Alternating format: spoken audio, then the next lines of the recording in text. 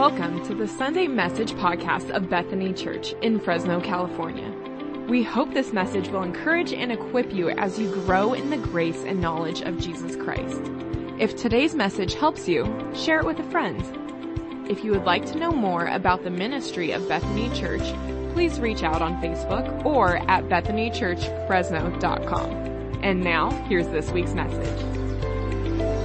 All right, we're going to continue today in this message series that we've called Faithful. And today we're going to talk about being faithful in mission. Faithful in mission. So, Matthew chapter 24. If you're going to get your Bible, if you invite you to start digging around for that. Matthew's the first book in the New Testament. And, the commands from Jesus for every believer and for every church are quite straightforward. The instruction is to love the Lord your God with all your heart, all your soul, all your mind. I think it's Luke that adds in there all your strength. And then to love your neighbor as you would love yourself. And then to go into all the world and make disciples. We call these the Great Commandment, love God and love people, and the Great Commission, being commissioned or sent out to make disciples. Great Commandment and Great Commission. And the commands of Jesus are quite assertive. He says we are to go into all the world. We're to extend love to those around us. We're to make disciples. We exert ourselves to fulfill the commands of God. It's not a passive thing. It's not like we sit and we wait for everyone to come and ask us to reach out to us. It's up to us as God's people to be the ones reaching out. It's an assertive command. And yet, it's 2022, right? This book is a couple thousand years old, and surely we're inclined to think that either A, that's someone else's job to go and be a part of that, or B, the work's already done. I mean, surely by now we're done. Like, we wouldn't have to keep sending people out. Especially in this time of turmoil, we might just think, well, we've done enough for others. Isn't it time we take care of ourselves? But that's not what Scripture records Jesus saying to us. And so we're going to read Matthew chapter 24, beginning at verse 1. If you're able to stand for the reading of God's Word, I invite you to do so. We are really getting to the very kind of end of Jesus' earthly ministry. And chapter 24, verse 1, begins this way. It says, Jesus left the temple and was walking away when the disciples came to him to call his attention to its buildings. Do you see all these things? He asked. Truly, I tell you, not one stone here will be left on another. Every one will be thrown down. And as Jesus was sitting on the Mount of Olives, and so you can see the temple from the Mount of Olives. It's just across a narrow valley called the Kidron Valley. And you just look right down onto the Temple Mount from the Mount of Olives. And as they sat on the Mount of Olives, the disciples came to him privately. Tell us, they said, when will this happen? And what will be the sign of your coming and of the end of the age? And Jesus answered, watch out that no one deceives you, for many will come in my name, claiming, I am the Messiah, and will deceive many. You will hear of wars and rumors of wars, but see to it that you are not alarmed. Such things must happen, but the end is still to come. Nation will rise against nation, and kingdom against kingdom. There will be famines and earthquakes in various places. All these are the beginning of birth pains. Then you will be handed over to be persecuted and put to death, and you will be hated by all nations because of me. At that time, many will turn away from the faith and will betray and hate each other. And many false prophets will appear and deceive many people. Because of the increase of wickedness, the love of most will grow cold, but the one who stands firm to the end will be saved. And this gospel of the kingdom will be preached in the whole world as a testimony to all nations, and then the end will come. And then he goes on to discuss what they can expect, what's about to come about for them and more warnings. And I'm going to take you all the way down to verse 30 and we'll finish there. Verse 30, he says, "Then will appear the sign of the Son of Man in heaven. And then all the peoples of the earth will mourn when they see the Son of Man coming on the clouds of heaven with power and great glory. And he will send his angels with a loud trumpet call, and they will gather his elect from the four winds, from one end of the heavens to the other." We thank the Lord for his word. Let's be seated together this morning. Prophetic passages like this can stir up a whole range of emotions for us, right? They can be scary, they can be confusing, they can be fascinating or exciting. I remember as a kid, my favorite things to read were chapters in the book of Daniel and Revelation, because it was just so wild and fantastic and exciting. And right, very often biblical prophecy is about more than one thing at a time. So it mixes together what's near, what's about to happen, and it mixes what's far into the future. And so in this passage, many would say Jesus is predicting both the fall of Jerusalem, which happened just 40 years later, 70 AD. Jerusalem was finally conquered and the temple was destroyed by Emperor Titus. But it also speaks of things yet to come for us. And I'll admit, I have not taught on sort of end times matters enough here with you. And it's mostly because it's a topic I have never wanted to be overly confident about. And certainly I feel like I'm so much to learn, and good, godly people who are far smarter than me have disagreed deeply about these subjects. And so I tread lightly. I'll just tell you, today my conviction is that there is a difference between the appearing of Jesus and the second coming of Jesus. That first he appears in the clouds to gather his believers, to gather his church. We call that the rapture, the gathering up of his people. Those who are living, those who have already died, he gathers them to himself.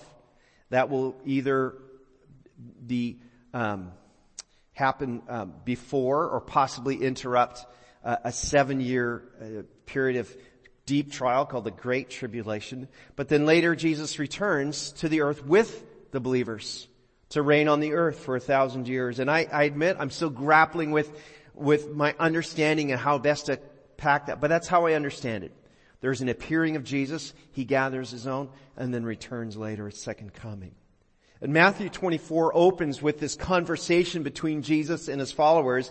And it's not a teaching to the crowds. I don't know if you noticed that. It's private instruction, right? For the benefit of believers. It's his closest followers that come and say, hey, can you help us understand all these things? And so in these few verses, Jesus delivers both a caution for us, but also promise for us.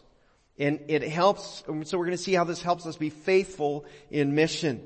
And so we're going to start with the cautions that Jesus gives. If we're going to remain faithful, we need to know the warnings of Jesus. We need to know the warnings of Jesus.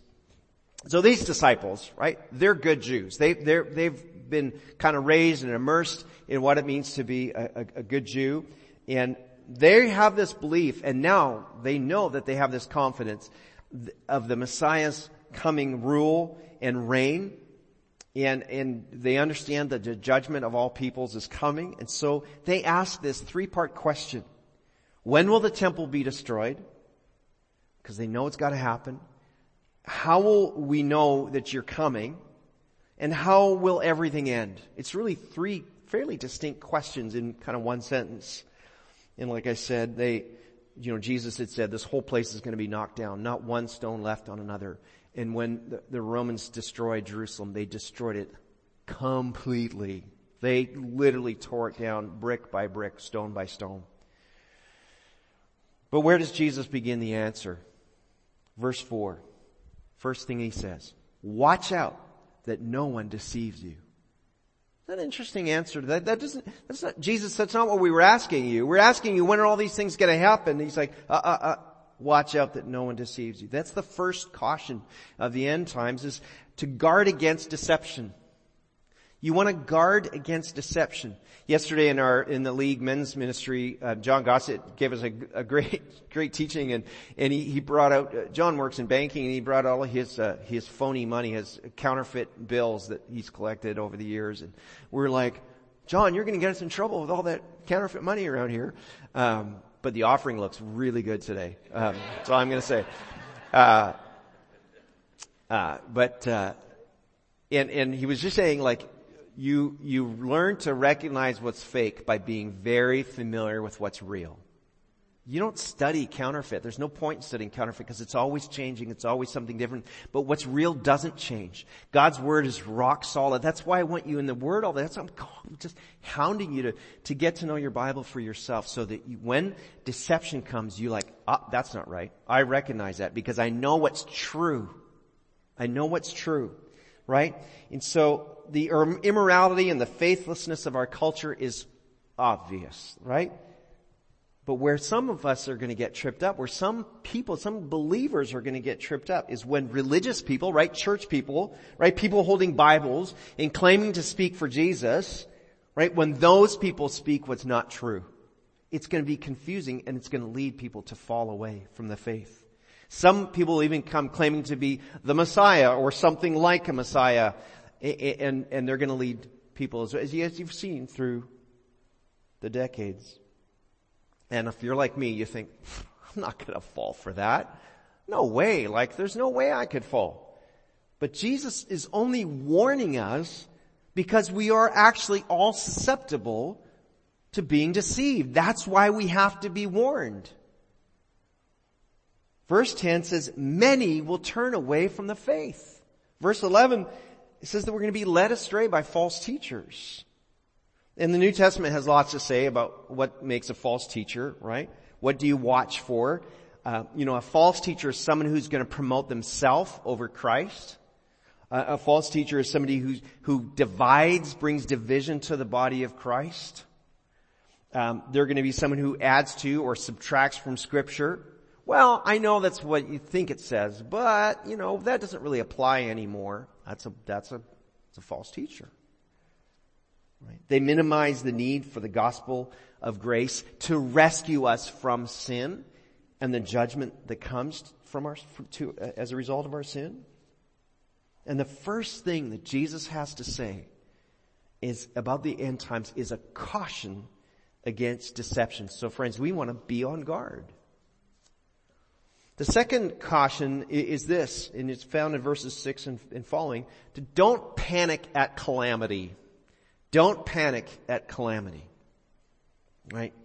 He says, you're going to hear of wars and rumors of wars, and see to it that you're not alarmed. Right? Such things must happen. The end is still to come. Nation is going to rise against nation, kingdom against kingdom, famines, earthquakes. These are the beginning of birth pains. Obviously, there's lots going on. Jesus says, see to it that you're not alarmed. Don't panic. It's a clue that the end is near. And by the way, notice that false teachers, if you look into that, false teachers kind of take advantage of a calamity. There's a saying that certain kind of political types say, never let a calamity go to waste, right? And they anytime somebody uses a situation to induce greater fear into your life, that's a warning. Resist that. Right? They use calamity to spread their message. So there's always been wars, and there's always been earthquakes and famines, and that's not new. Whether things are really accelerating, maybe that can be debated, but here's the catch. Jesus says, you will hear of these things. Verse 6, you will hear of these things. Now, because of technology, we hear of these things more than ever, right?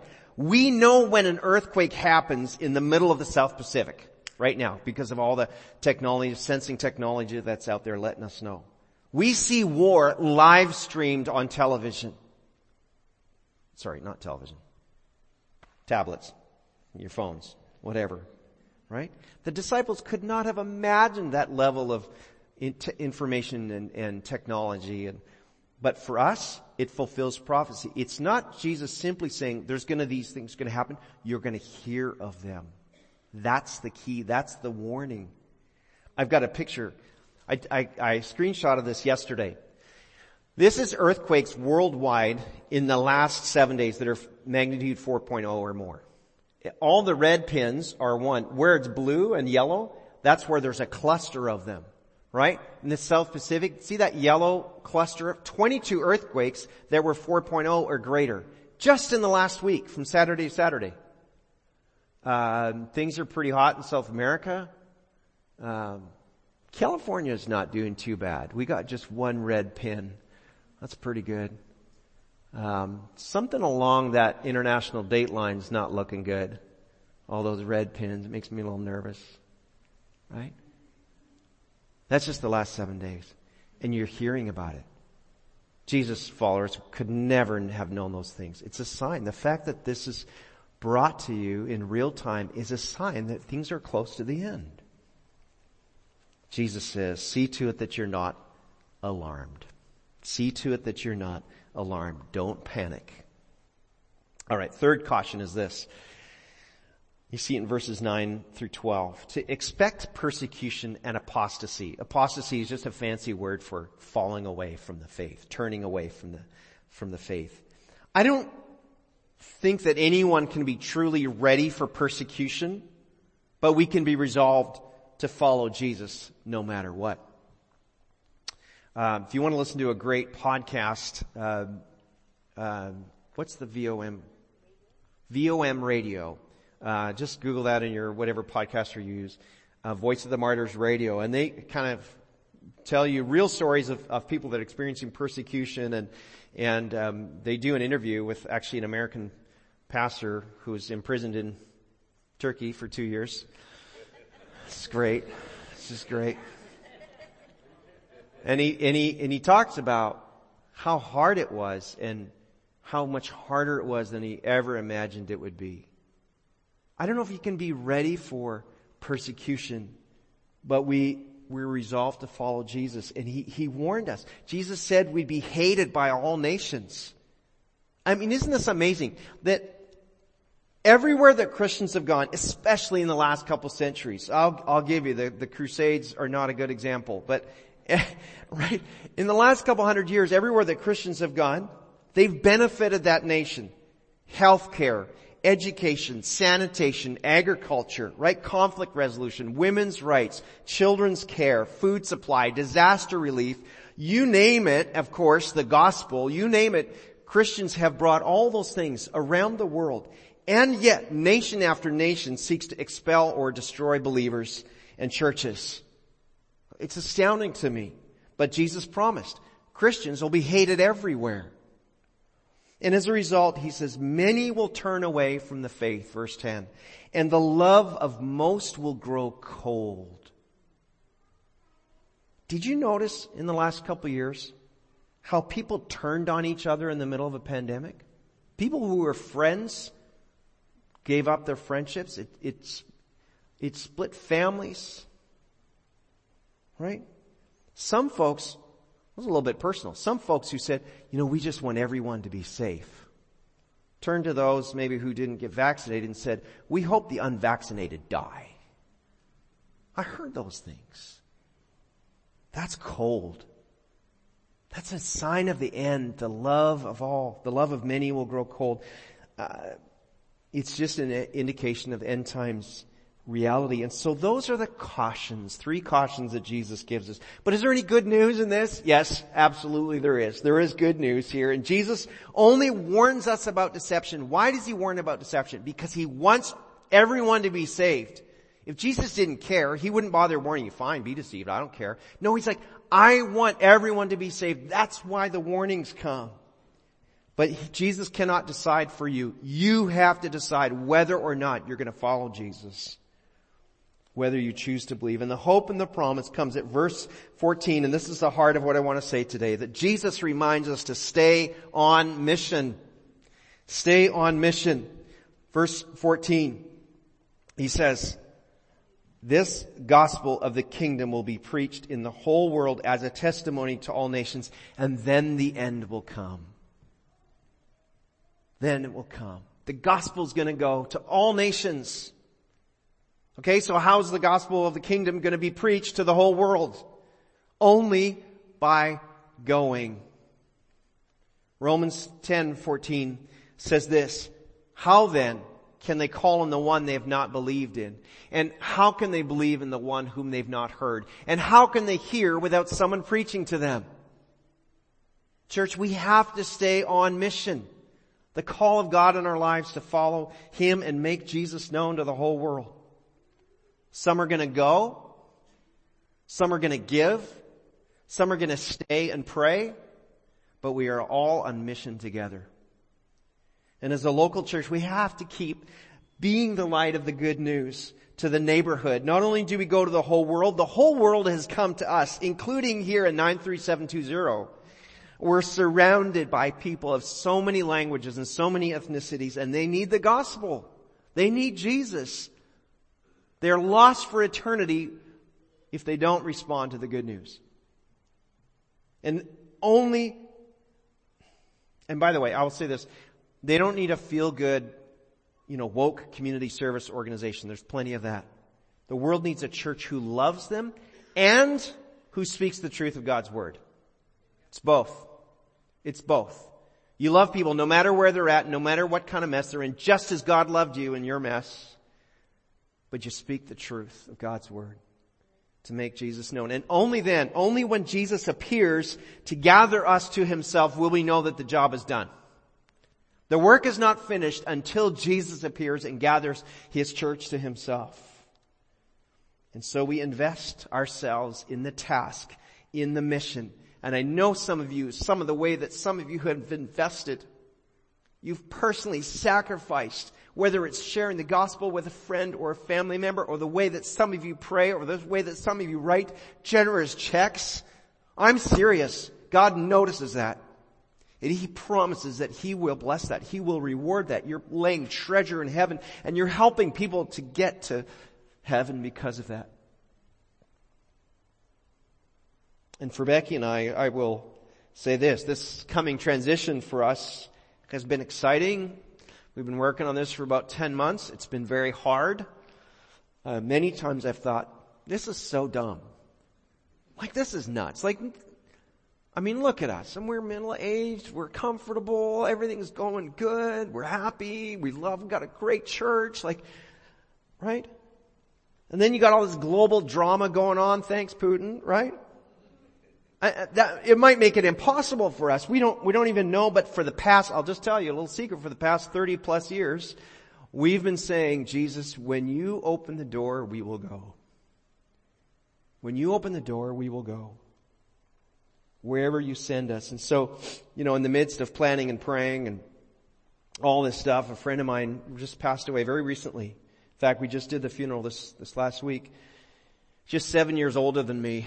And those are incredible moments of reflection. I thought, if I only had 7 years left, if I knew that the next 7 were my last years, what would I do? I don't know. What would you do if you knew that you had, just think about whatever age you're now, if you knew that you only had 7 years left, would you do anything differently? Whatever it is, I'd want you to stay on mission. I'd want you to stay on mission.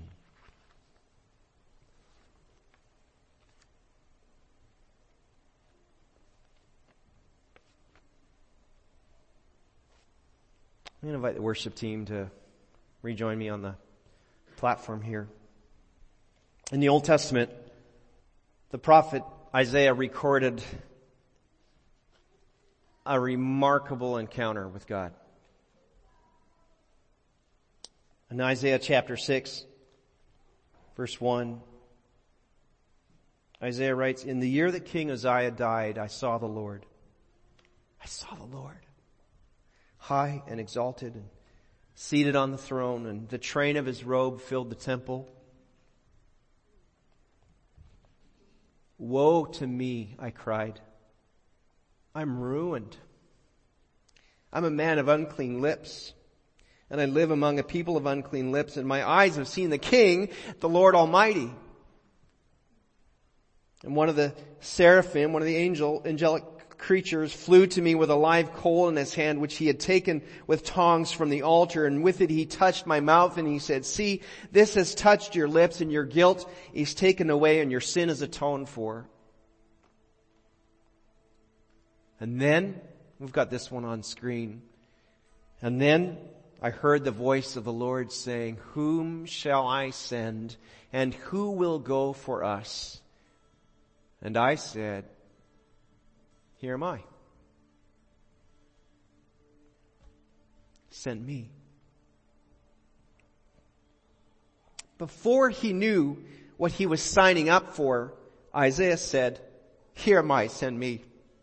Because in the following verses, God says, it's going to be really hard. Most everybody's going to ignore you and not listen to you. But before he knew what he was getting into, he said, here am I, send me. That's faithfulness in mission. Is it here, Lord? Is it in Fresno? Send me. Is it in my school? Send me. Is it in my workplace? Send me. Is it in my neighborhood? Send me. Is it the other side of the street? Send me. Is it the other side of the world? Send me. If you've never trusted your life to Jesus, don't wait. Don't put it off. God loves you. He sent Jesus, and He demonstrates His love so that you would know His salvation, the forgiveness of your sin, and new life in Christ. He doesn't just love you so you'll be your buddy. He wants you to know Him personally. And if you're a follower of Jesus already, it could be the Lord is kind of calling you to a fresh resolve, a fresh commitment. The worship team is going to sing a song that's probably new to most of us, but it's easy to catch on to. And as we sing this song, if you sense the Lord is calling you in a fresh way, respond how you see fit. You can come to the front and kneel, stand, pray. Raise your hands, whatever you need to do to say, here am I, send me. Lord, I will be faithful in mission, wherever that is. Wherever that is. It doesn't have to be some crazy, dramatic, sell everything and move to the other side of the world. Whatever it is, we want to say, here am I, Lord, send me. Because Jesus says the gospel's got to go everywhere before He can appear and gather us home. That's what we want to be. God, I just thank You so much for Your word, how relevant it is, how it speaks to exactly what we're experiencing and seeing all the time. And Jesus, we don't want to do anything out of duty or obligation, but out of a genuine relationship with You. And church, as we're here, if you're somebody that you have never given your life to Jesus Christ, you have never stopped to say, Jesus, I admit I'm a sinner. I believe You're the Son of God. You died for my sin, and I choose to follow You all my days. If that's not been your reality, but you want to make that your reality today, not out of any sort of manipulation, but out of a genuine, the Holy Spirit speaking to you right now. I'm just going to lead in a prayer, and you can follow after me. And if you mean it, let me know afterwards. You would just pray simply something like this: Jesus, I admit I'm a sinner, and I want to be forgiven. I believe that You're the Son of God, that You died for my sin, and that You rose again. And I commit my life to follow You as my Lord and leader all my days. If you pray that and you mean it, it means that God promises to fill you with His Holy Spirit and make you a new creation, a new creature. How awesome would that be? The old is gone, the new has come. So God, we thank You for your calling on our lives and your calling on our church. And I thank you that you're not done with us, and you're not done with this world. We give you our praise. Thanks for listening. Know that God loves you more than you can imagine. And for everything Bethany Church, check out BethanyChurchFresno.com.